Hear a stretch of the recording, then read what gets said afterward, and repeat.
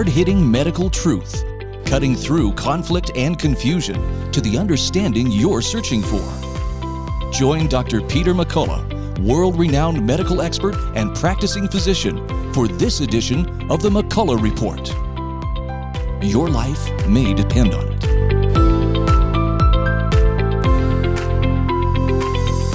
Let's get real, let's get loud. On America Out Loud Talk Radio, this is a McCullough Report, and I'm Dr. Peter McCullough. When there's wrongdoing, or there's malfeasance, wrongdoing by those in positions of authority, and when there's harm to others, the question on the table is, should there be recognition of this? Should there be repentance? Should those individuals be granted forgiveness?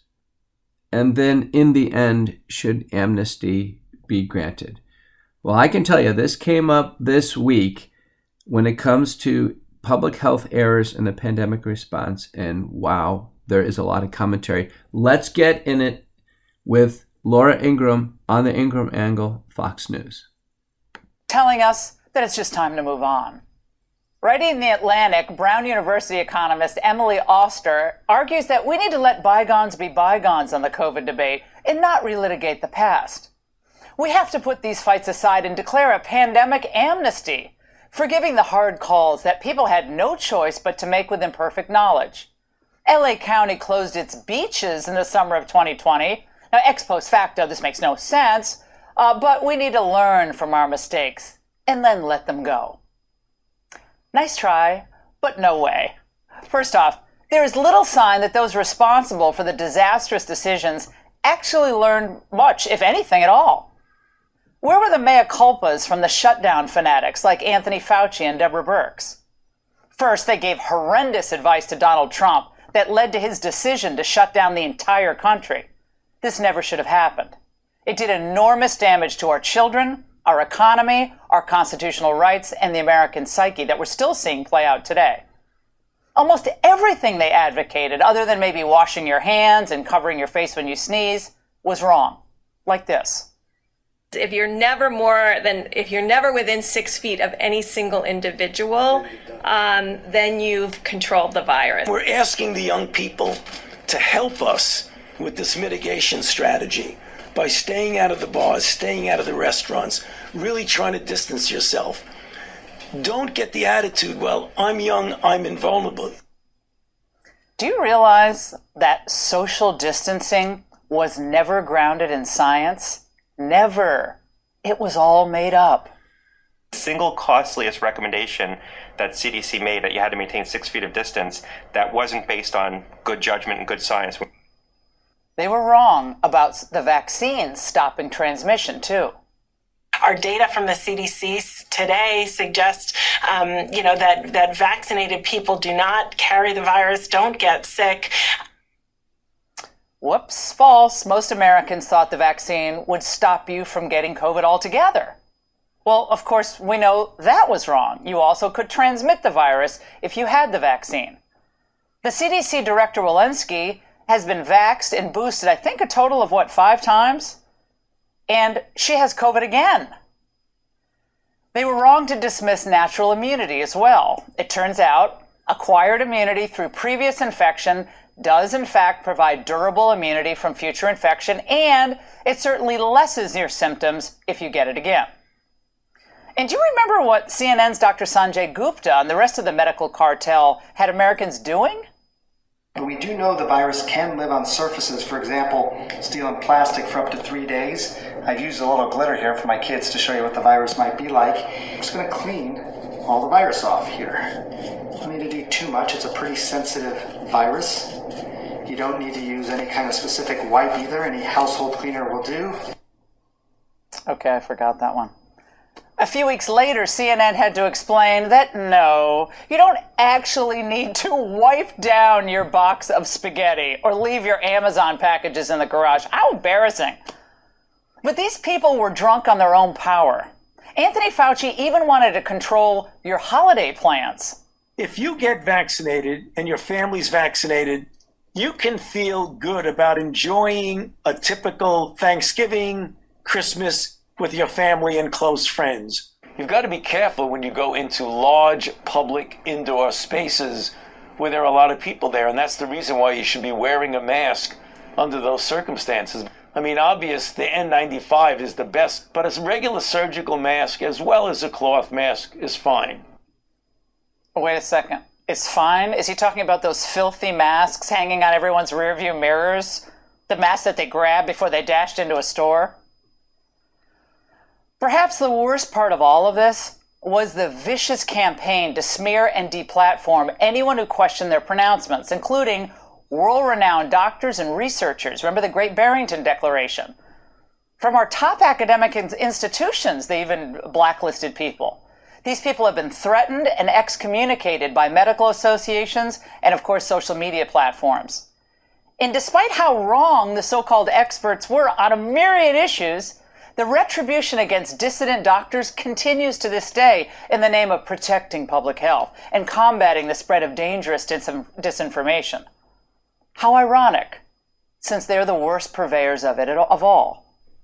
Famed cardiologist and member of my medicine cabinet, Peter McCullough, could even lose his board certification for what he said over the last 2+ years. He told MedPage that he's appealing the recommendation by the American Board of Internal Medicine, and he's persecuted for stating the truth that the government was playing with math on the virus's true lethality. That was another issue of his. Well, now we see that he and others who spoke about the lethality of the virus were right. A new analysis of COVID deaths shows that early on, before vaccines were available, the infection fatality rate for people younger than the age of 70 was below 1%. And for those under the age of 19, it was 0.0003%. Now, given the analysis we just read, it's less lethal than the flu to a majority of the population. That is stunning. So-called public health officials duped America. As the CEO of Pfizer, of course, he became a multi-billionaire. Governors who made the right calls, like Ron DeSantis, Brian Kemp in Georgia, Kristi Noem in South Dakota, were made out to be pariahs by the media medical cartel. Meanwhile, the real data now shows that the anti-lockdown governors were right, and the governors of states like New Jersey, New York, California, Illinois were wrong. Their people knew it, and many of them fled, never to return to those states. There have to be ramifications for the faulty decisions and the mistakes that were made. Otherwise, they'll just do the same power grabs the next time they announce a crisis. I don't know, maybe the next crisis won't be a pandemic. It'll be a climate crisis or a racism crisis. But those same types of experts will feel free to issue unconstitutional mandates and extend emergency powers for as long as they can get away with it. We need to sustain our investment in COVID. So we still have work to do there. It's going to require ongoing investment from Congress, ongoing investment in our country so that we can continue to make sure everybody in our country has the protection that they need from COVID-19. How do we get protected from you? It's not enough to say we did the best we could or we tried our best. It's complex. We didn't know all the facts. In the real world, when people make mistakes, there are consequences.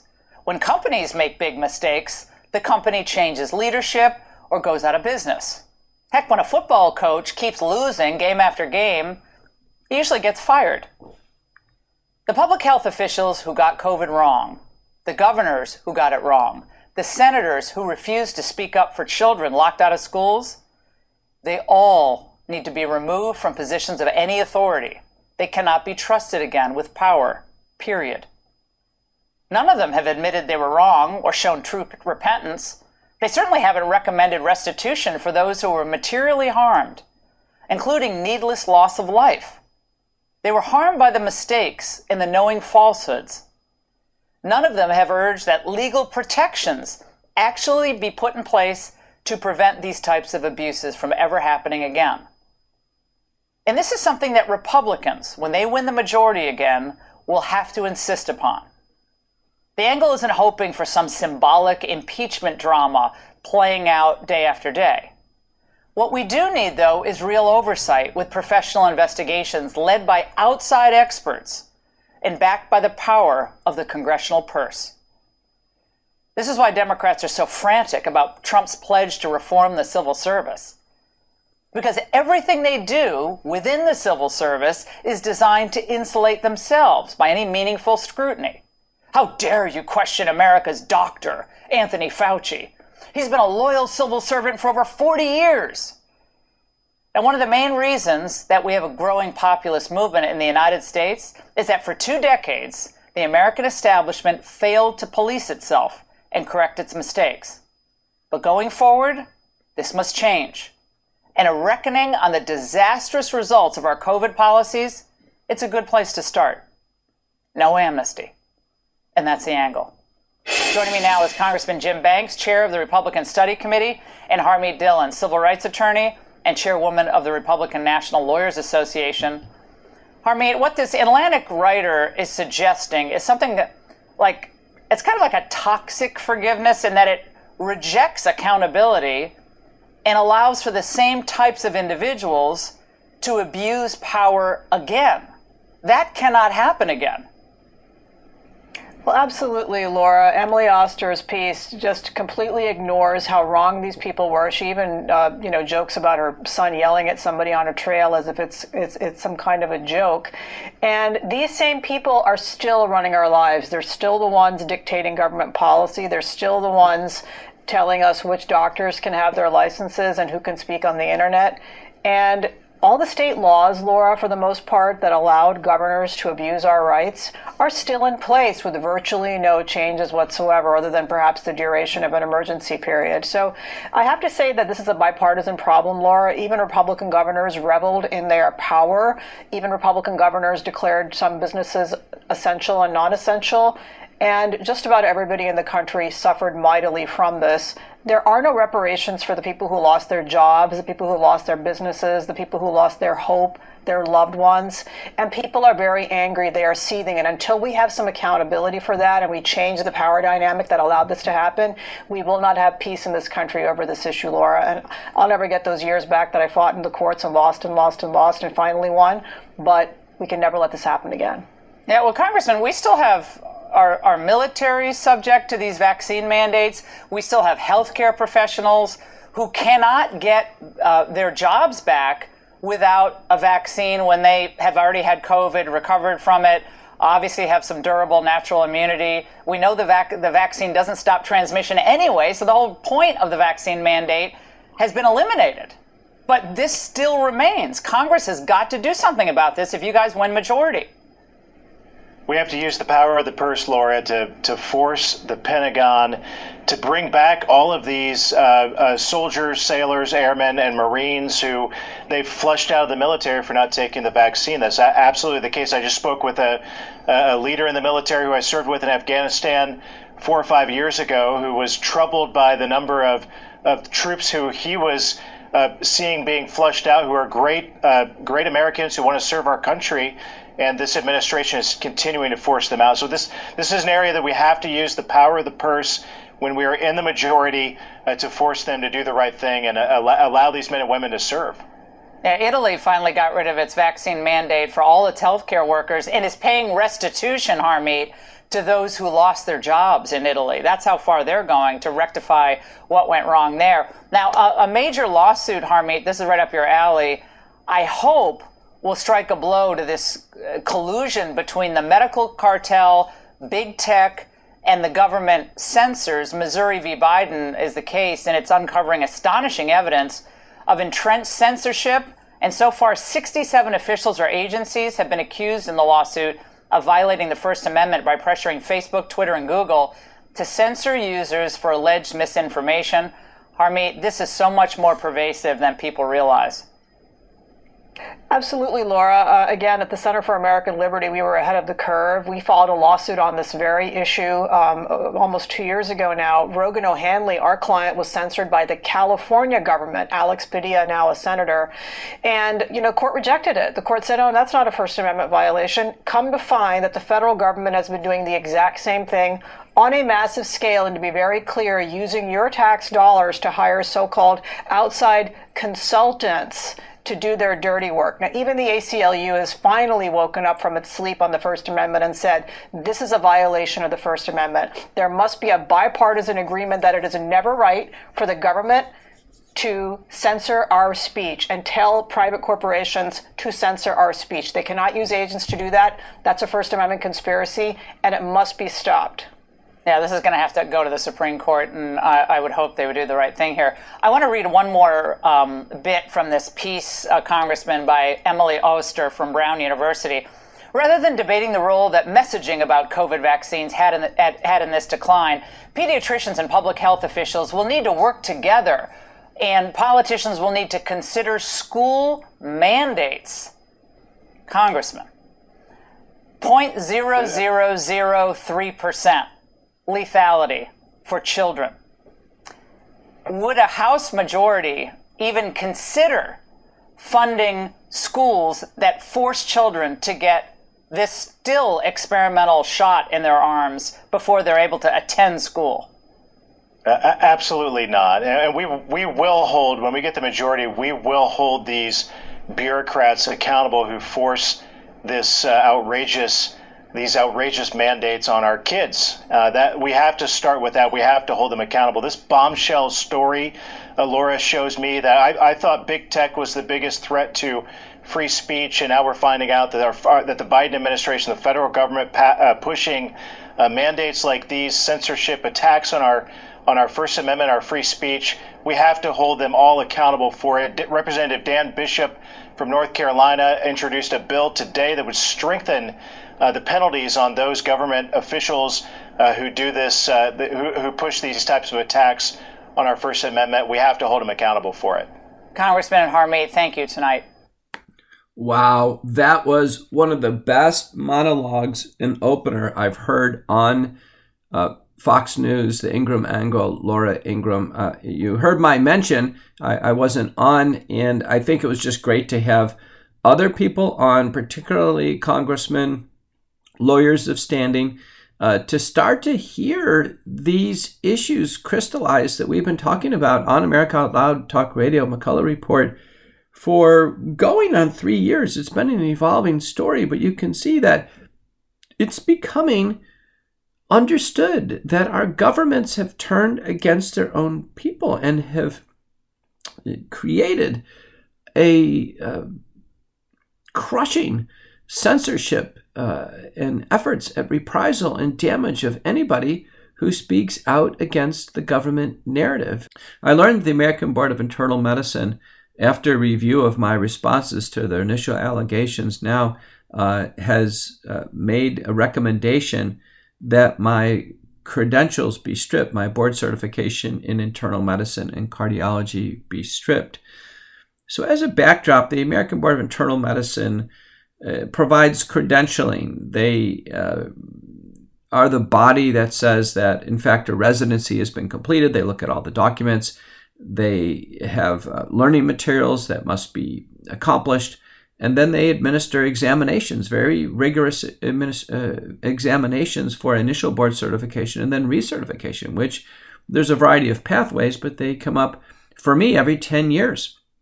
So I've chosen voluntarily to be in the maintenance of certification for internal medicine. That means every 10 years I put my career on the line. I've taken now 4 of these internal medicine examinations. I've passed them.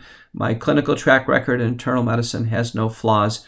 I trained at the time, the #1 residency in the United States, University of Washington in Seattle. For cardiology, because I did that later in life, I have now taken 3 of those cardiovascular exams. Again, there are no defects in my cardiology clinical track record.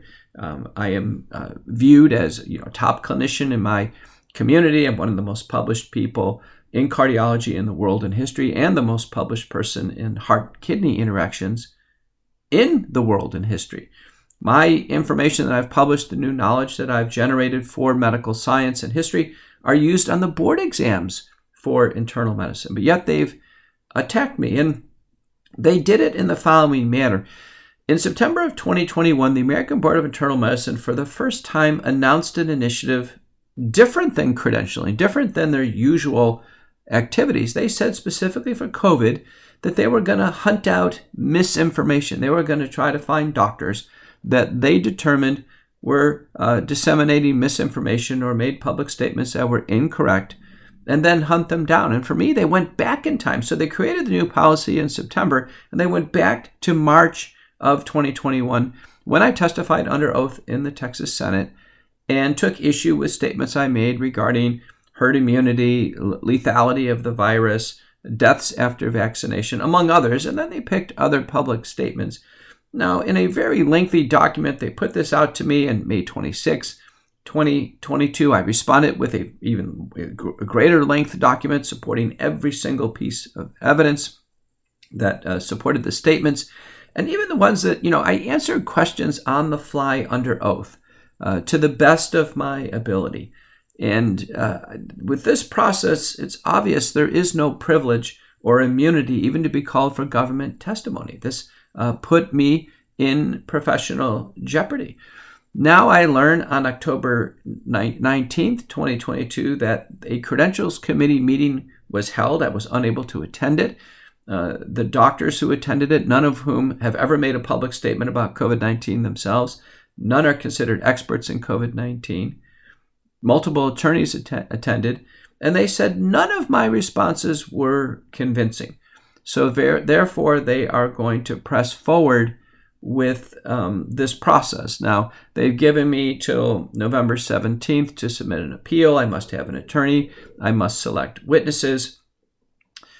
Greater consumption of time and resources, and ever greater jeopardy for my career as someone who's spoken out. I've been asked to speak out. I don't seek any of these interviews. I didn't request any of these testimonies. I was called forward as a leader in academic medicine, and I performed to my best of my ability. So while those who are part of the government narrative appear through the Oster editorial in The Atlantic, are asking for or potentially will seek amnesty, doctors like myself and those in the circles, many of you are, I consider, we're all on the same team. We're being called out and continue to be called out and receive professional reprisal, damage to our careers, damage to our families. It was brought up in the Ingram piece that the military are continued to be harassed, and many kicked out of the military because they won't take the vaccine. We have a letter from Congress. 47 congressmen have written Lloyd Austin, the Department of Defense, and said, drop the mandates, drop the vaccines. They don't work. They're not safe. Call back the military, give them back pay, and let's end this. In New York City, a case was taken all the way to the New York Supreme Court and said, drop these mandates, drop the vaccines, call the New York City workers back and give them back pay. And thankfully, the court decided in favor of the plaintiffs, and that's happening as we speak. But New York Mayor Eric Davis is basically going to appeal this, going to try to actually double down or triple down. That's the behavior we've seen through the pandemic. So I do think this issue of malfeasance, wrongdoing by those in position of authority, investigation to figure out who did what, and then ultimately, if there is repentance, hearing people admit that they're wrong, have them say they're sorry, and then this process of forgiveness, people who were violated, people who were in some cases just destroyed, and we can't go back and get the loved ones who were lost. Those families will have to consider forgiveness, and then ultimately from a governmental perspective, a court perspective, a justice perspective, amnesty would have to be considered. We are in incredible times. There's no doubt about it. And each and every one of us are going to have to go through this. There are people in your family who pressured the vaccines, and then someone suffered a disastrous outcome. There are people in your work circles, church circles, school, military, travel, that did things that made others feel uncomfortable, that ultimately led to injury, sometimes disability, and in the most reprehensible way, death that could have been avoided. And so we're going to have to revisit this issue over and over again. But these monologues and statements popped up this week because of that editorial that was published in The Atlantic by Emily Oster. Atlantic, for those of you outside the United States, is a more of a liberal, left-wing oriented journal. And so it is interesting how from the political left, this request for amnesty or suggestion that this should happen would come up. And I thought the reels put together were excellent. So let's get real, let's get loud on America Out Loud Talk Radio. This is a McCullough Report. Let's get real, let's get loud on America Out Loud Talk Radio. This is a McCullough Report. Healthy Cell REM Sleep Supplement is a combination of calming herbs, amino acids, minerals, and sleep hormone support for the 4 stages of the human sleep cycle. Fall asleep, stay asleep, get a deep sleep, and achieve REM, or rapid eye movement sleep. This is very important. So there are combinations that address in this single product the ability to fall asleep easily. There are others that help the body lower the body temperature, which is normal during sleep. And still others that cause a deep and lasting sleep. That's what so many people are after. And finally, interestingly, combinations that help creativity boosting during REM sleep. I can tell you, I use this one personally. It's in a microgel formula. I had a patient this last week who has long COVID syndrome, and she has terrible GI side effects. And she has GI hypomotility, and said, listen, she's not even tolerating pills or these chalky, large vitamins. I said, go to Healthy Cell. Get the Healthy Cell line. We use it in post-COVID syndrome patients. And this product particularly will help sleep get on track. Now, I tell people, listen, take it every night and do so for months and months. The body likes regular administration of any exogenous substance. Don't take it on and off. It's not like a sleeping pill. This is something you take every night to get high quality sleep back into your day. And you feel better during the day after having better quality sleep at night. So go to healthycell.com and in the promo code, type in out loud for 20% off your first order. Let's get real, let's get loud on America Out Loud Talk Radio. All right, you've all heard Malcolm and the great Dr. Peter McCullough talk about the povidone iodine-based nasal spray Cofix RX. They talk about it because it's a product that actually works in combating colds, flus, and coronaviruses. Cofix is made in the USA and recommended by thousands of doctors and pharmacists nationwide. It's simple. By attacking viruses where they incubate, you make it easier for your body to heal. Check out the Cofix RX banner ad on AmericaOutloud.com and save 20% by using promo code OUTLOUD.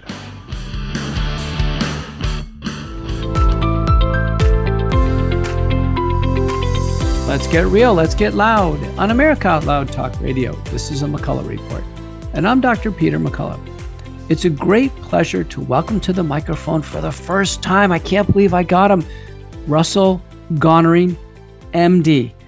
Dr. Gonering went to undergraduate at Boston College and then went on to medical school at the Medical College of Wisconsin. He stayed on there for his ophthalmology fellowship. He went on to get a subspecialty fellowship in oculoplastic surgery. He had spent some time away as a European experience in Vienna, Austria, and had training and studies there. He had a long practice in ophthalmology and retired in 2017 and has taken up the issue of medical ethics, contemporary medical ethics. And boy, what a time it is for medical ethics with everything we're seeing here today. So I want to ask him about his new Substack, which is, I think, one of the best ones out there that I've seen. And then we want to get into a discussion on medical ethics as they've applied over the last 3 years, and this whole issue that came up this week about amnesty. So, Dr. Garney, welcome to the McCullough Report. Well, thank you very much, Dr. McCullough. Well, let's kick it off. What generated your interest in medical ethics and related topics? Well, it's a good question. It's kind of one of those things where you just fall from one thing to another. I had spent, while I was in practice, I had also spent time in continuous quality improvement and had been the chief quality officer at the hospital where I had been working. And I got involved in performance improvement. And in 2006, I herniated a cervical disc and I had to stop surgery. So I really had to have a major shift in my practice. I could still see patients, non-surgical patients, but I wanted to take a tack and explore improving my interest in quality improvement. So I got a master's degree from the business school at University of Southern California, and that got me interested in organizational culture and organizational performance. And certainly ethics is a major underpinning of organizational culture. I had worked with a fellow by the name of David Logan, who wrote a book called Tribal Leadership. And David was my mentor, professor when I was at USC. And we did some work afterwards on organizational culture. And our definition of organizational culture was the pattern of and capacity for constructive adaptation based upon a shared history, core values, purpose, and future, seen through a diversity of perspective. So it was those core values and the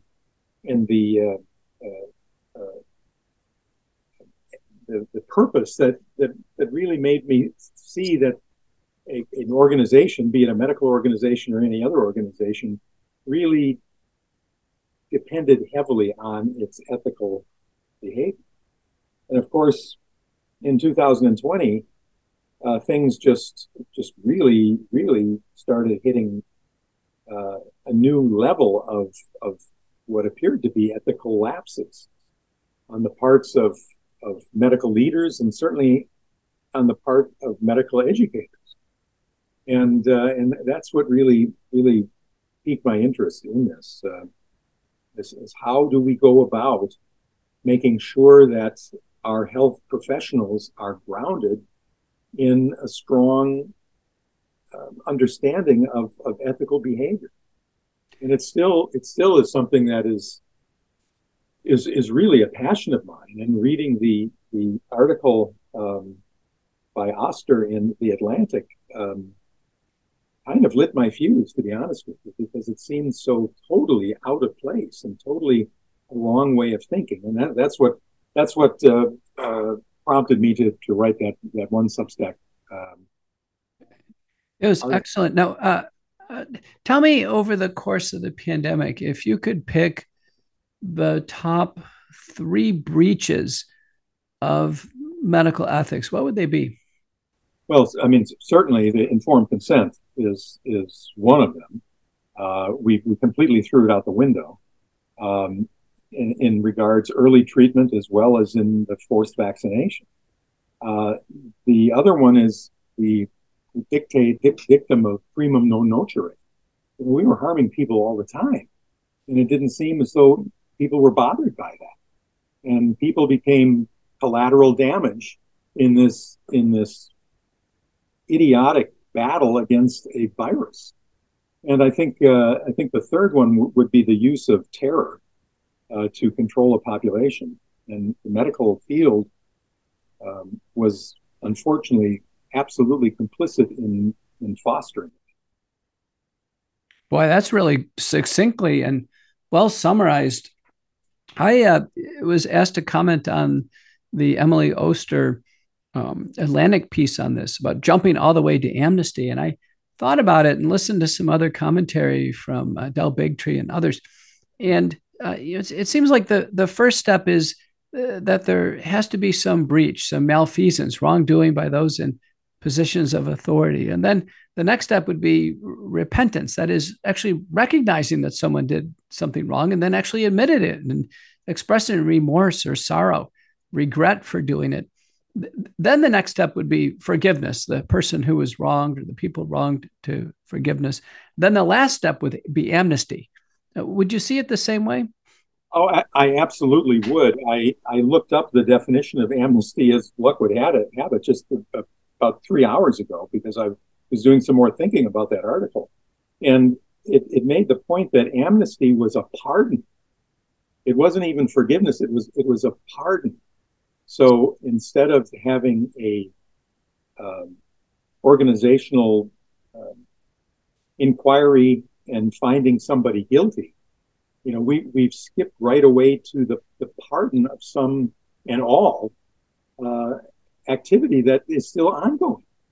And that's the thing that where amnesty is in COVID is so totally off base, because the very things that they're seeking amnesty for, although they don't articulate it, because I don't think they've even come up with, what are we? So I think that might have been Dell's big message too, was that, first of all, you've got to tell us what it is that you're seeking amnesty for. But they want pardoning for something that is still going on. So they're still doing it. There's no remorse. There's no repentance. It's an ongoing action, but they just don't want us to do anything about it. And I find that absolutely unbelievable. Almost like an unlimited get out of jail free card. The CDC, Rochelle Lewinsky, in August had announced that the CDC had made large mistakes and they should own them. But she didn't say what the mistakes were. And then others have asked for examples. And I've thought of a few, I think, clear-cut examples. I think just clear. One would be the use of intravenous remdesivir in the hospital. At first, at our hospital, when COVID-19 rolled in and we're scrambling, trying to figure out what to do, and remdesivir came as the first emergency use authorized intravenous product, people said, well, listen, let's give it a try. But by November of 2020, Russ, the WHO came out and said, listen, the data are conclusive, including their large trial. Remdesivir does not improve mortality, and in some people causes kidney injury and liver damage. And remdesivir, all capital letters, should not be used in the hospital. And the fact that the U.S. Health and Human Services Department and the Center for Medicaid and Medicaid Services actually put a premium to incentivize remdesivir use against that warning, to me, it ought to come up as a clear example of wrongdoing, making a mistake. Would you agree? Absolutely. I mean, remdesivir had failed its clinical trial, and in spite of Dr. Fauci insisting that anything we use have a randomized clinical trial, remdesivir had that, and it failed it. It failed it twice. And the WHO synthesized all this, and then in Lancet, in May of 2022, it revisited all the data, the WHO Solidarity Group, and concluded they were right, that more studies came in. In fact, remdesivir didn't save lives and clearly had the toxicity that people recognized. So I think remdesivir is a clear example of just not reconsidering or rediscussing things. Remdesivir had only been used a few months in the United States. There should have been emergency meetings, should have been Health and Human Services committees across the country figuring which hospitals are still using remdesivir. Let's get this off the formularies. Instead, that didn't, that absolutely didn't happen. I think another clear-cut and broad example is the active suppression of early treatment. Of all forms of early treatment were undermined all the way through the early use of generic available drugs, and then to, I think, undermining of monoclonal antibodies. It just kept going and going. And to this day, none of the health systems, none of the government agencies, none of the public health clinics, none of them have multi-drug treatment protocols for patients. In a sense, they've left patients behind, even though there are some EUA products.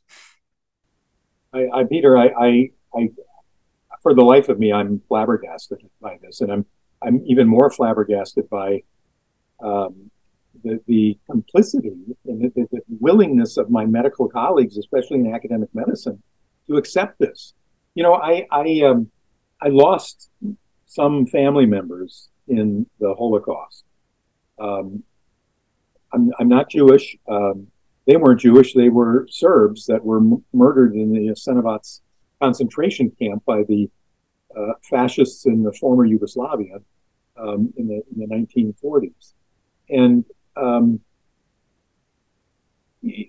I've been keenly interested in why is it that professional people flocked to the fascist mindset in that awful time in European history. The doctors were, I think, the number one profession that joined the Nazi Party early. And one of my reasons for going over to Vienna actually was to try and understand what was it about that time period and that geographic area that allowed all of this madness to happen. And, I kept on naively thinking that there would be some tragic flaw in the Germanic soul. But I went over there and I realized that, it could happen anywhere. Now, this was in 1969, 1970. So, but I came back thinking, these people aren't really that much different than we are. And given the right set of circumstances, the internal and external pressures, something like that could happen here in the United States. And, it did. It did. It happened, and it happened quickly. I think some of it was very active and intentional. A lot of it was just like a passive oblivion. And isn't there, I know there's a principle in many faiths, certainly in the Christian faith, that if you stand by and let some atrocity happen, and it's wrong, you've committed the wrongdoing yourself. You're just as guilty as the person committing the wrongdoing. Is there a principle like that that's in conventional medical ethics? I think for decades, if not centuries, we lived by the dictate that you first do no harm. And doing no harm means not just actively doing harm, but not passively sitting back and watching that harm occur. Or at least revisiting it. Hospitals never had meetings or grand rounds to revisit the early outpatient treatment approach. We didn't see any multi-drug treatment protocols, original protocols come forward from major academic centers. And it was years, and they would come in typically from relatively underdeveloped countries. People were just doing their best. There was no funding for it. And it almost seemed to me as if, and I explained it in a lot of interviews, that the medical community, I think at first was gripped in fear. The idea is that, listen, I could get the illness myself. So therefore, I'm not going to step forward and treat it. I'm not going to get my clinic contaminated. I'm going to steer clear of this. Just have people stay at home. And if they get really sick, go to the ER, and then the ER will be braced to receive these patients. So I think initially, it was physicians acting in fear and in self-preservation. Would you agree? There were numerous exceptions, yourself included. George Fareed, and of course Zev Zelenko, Dr. Tyson, Dr. Smith in New Jersey. There were so many people. Over in France, there were so many people who went against that, and there's a whole tradition in medicine of people going into the areas of contagion, and fearlessly going about treating these people, and certainly we saw that in the nursing profession. We saw so many good, solid, clinical people who actually took care of patients, nurses who took care of patients, who did the right thing. But where it fell down in the leadership. It fell down in the leadership of our public health agencies, people who never took care of a patient. It fell down in the people who make policy. And that's where we really need to have some kind of a reckoning. In my Substack, I divided the individuals up in this, I call it the COVID disaster now rather than a pandemic, because the worst of it may have been our response to it rather than the actual viral disease itself. But, we had the architects, we had the enablers, and we had the victims. And any kind of a resolution of that, of the whole COVID disaster, needs to take into account all three of those individual groups. Certainly the architects have to be punished. The victims, such as yourself, need to be made whole. The victims who died, the people who died, who lost their businesses, who lost their loved ones, who lost their dream, the kids who lost their education, I don't know how how there will ever be compensated, but somehow we need to understand a way to deal with the victims of this. And there are so many of them. But then we've got this vast intermediary group of the enablers. And some of these certainly were more guilty than others. Some just wanted to go along to get along. But there's a continuum there that's going to take a long time and a lot of inquiry, especially in academic medicine and in medical education, to understand the root cause as to how we allowed this to happen. And we have to mete out the justice, if one will, to the enablers and rehabilitate the ones who are able to be rehabilitated. I understand how people who are getting the grants based upon their towing the line of NIH and the deans of the medical schools and the leaders of the medical societies. I understand how they feel like their star, their future is attached to the star of the enablers here. But what I don't get, I don't get how just ordinary physicians have been so duped, so many of them duped into silence and duped into doing this. Usually we were kind of rebels. Certainly my generation, your generation came through questioning authority all the time, maybe over questioning authority. But now, for some reason, there's no question. Isn't there typically an age gradient? Younger people question authority and older people tend not to. It seems like the younger doctors, they seem to be absent from the conversation altogether. Yeah, that's a very good point. And I'm racking my brain on this. I can't help but think that somewhere along the line we have to change the way we educate health professionals. And again, the nurses are doing a better job of this than we are, but we do not value critical thinking. We don't value courage. We don't value ethics. We don't value moral reasoning ability. Oh, let me give you an example of something I want you to work through. I was told recently that a cardiologist told his patients he refuses to see them in the office unless they're fully vaccinated. If they're not fully vaccinated, he's having his staff cancel the appointments and telling them he refuses to see them. Can you unpack that from an ethical perspective? Well, yeah, I can do it very easily. The guy's, the woman, or whoever it is certainly unethical. This has never been acceptable behavior on the part of the medical profession. Going back to the Black Death. I imagine you had physicians back then not wanting to see people too, but it wasn't championed. And now we have so-called medical ethicists. I'm sure you've seen these screeds online, just like I have, of excusing the appointments for people who are not vaccinated, and somehow saying that that's actually a laudable thing because you don't want to pose any ill effect to your other patients or your staff, even though we know that's not true. But we've had medical ethicists, medical educators articulate. I don't get it. The only thing I can think of is that it's been a massive failure in medical education. But Russ, even today, so as of September 2022, and then October 22 for sure, the CDC said, unless somebody actively has COVID in the healthcare setting, that we don't need to wear masks. And the CDC has said that a fully vaccinated person is indistinguishable from an unvaccinated person in a public health perspective.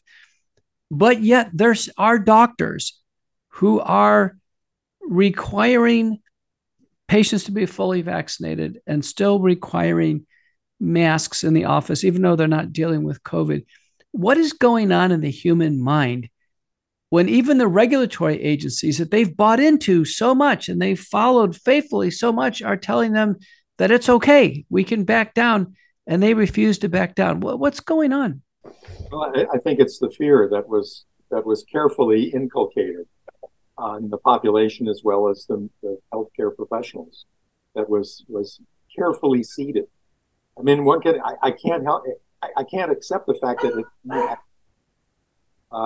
has to have been a part of this, because, you know, when your article came out on early treatment, it had to be shot down because if there was an effective treatment for this, which you'd think that everybody would be praying, they were praying for this. It gave people hope, but it also would have necessitated canceling of the experimental use authorization. So I can't help. I know this sounds like I'm a conspiracy theorist, but I can't help but think that even back in the early days of this, there was an orchestrated attempt to torpedo early treatment, because without that, legally, we could not have had an emergency use authorization of the vaccines. And that was apparently the game plan from the beginning. But Russ, not every doctor owns stock in Pfizer. Doctors weren't getting little, bundles of cash on the side in their community practices. Pharmacists weren't getting, little payments under the counter. What was in the minds of people? There are some news stories, for instance, in somewhere in the central Midwest, there was a poor guy was trying to bring his loved one some ivermectin in the hospital. And they literally, the security guard was frisking him as if he was carrying in a loaded weapon. The hospitals, instead of engaging in shared decision-making of just let's decide together what you can take, or medication reconciliation, which always says you're allowed to take your home medicines in the hospital, hospitals actually quickly pulled those away and said, no way, you can't take anything you have at home. And you basically are going to get stripped from, getting a fuller treatment of COVID-19. I mean, to me, that's like personal injury. It's actually intent to cause harm. Peter, I know I'm probably going to be criticized for saying this, but in my mind, there really is a profound spiritual component of this. And evil does exist in the world. Profound evil exists. And when you see things that are unexplainable, like we've been talking about, there is no rational way of explaining how this could happen. But then you're left with having to speculate, and certainly a valid speculation is we see the presence of evil all around us every day, whether it's in the crime in the streets or in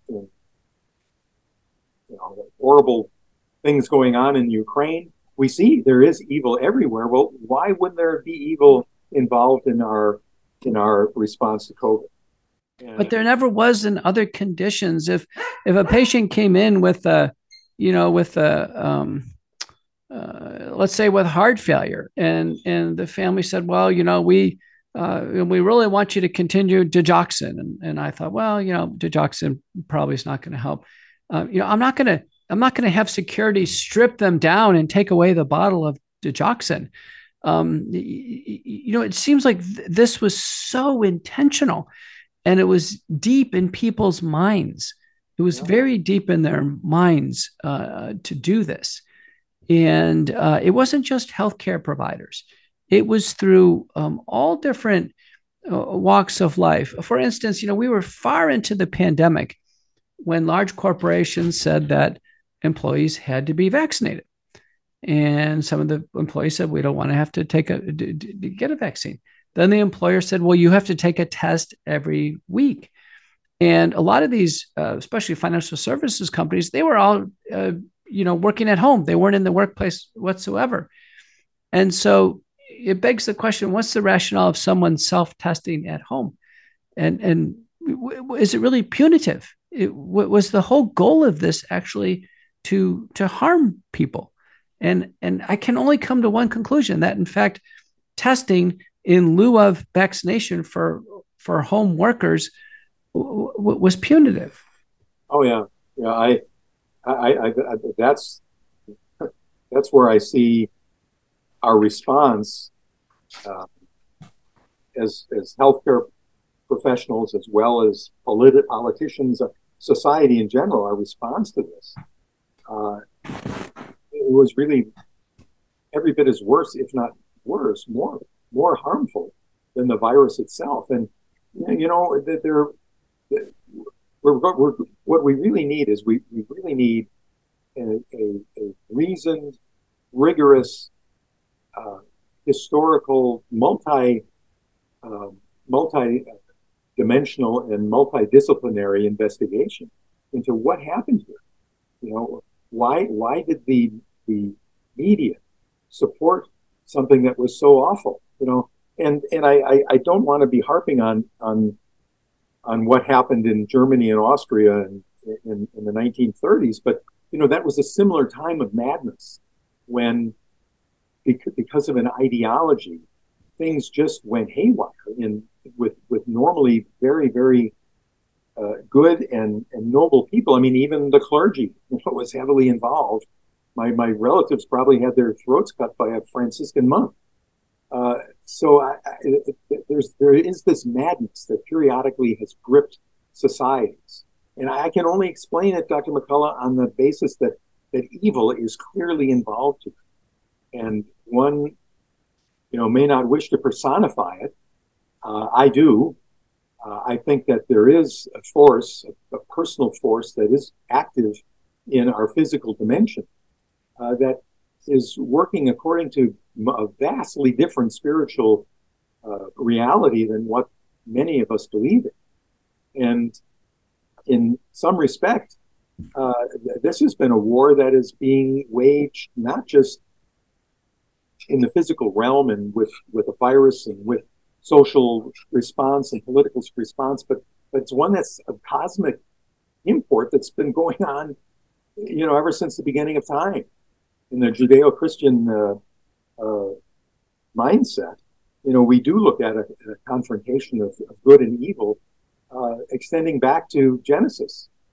And I think this is part of the same thing. I think we are seeing a manifestation of things that are probably beyond our physical understanding, but has spilled over into our dimension. Wow. This has been mind-blowing. No, we're going to have to leave it here, Russ. We're going to just have to pick up on this later on, or certainly follow you through your Substack. But this is just a mind-blowing reality. There really is no other explanation outside of there's something going on in a realm, a battle between good and evil. You're right. That's since the beginning of time. Dr. Garning, thank you so much for joining us on the program. How do listeners follow you on your Substack? Just look at Substack and my name, Russell Gonring.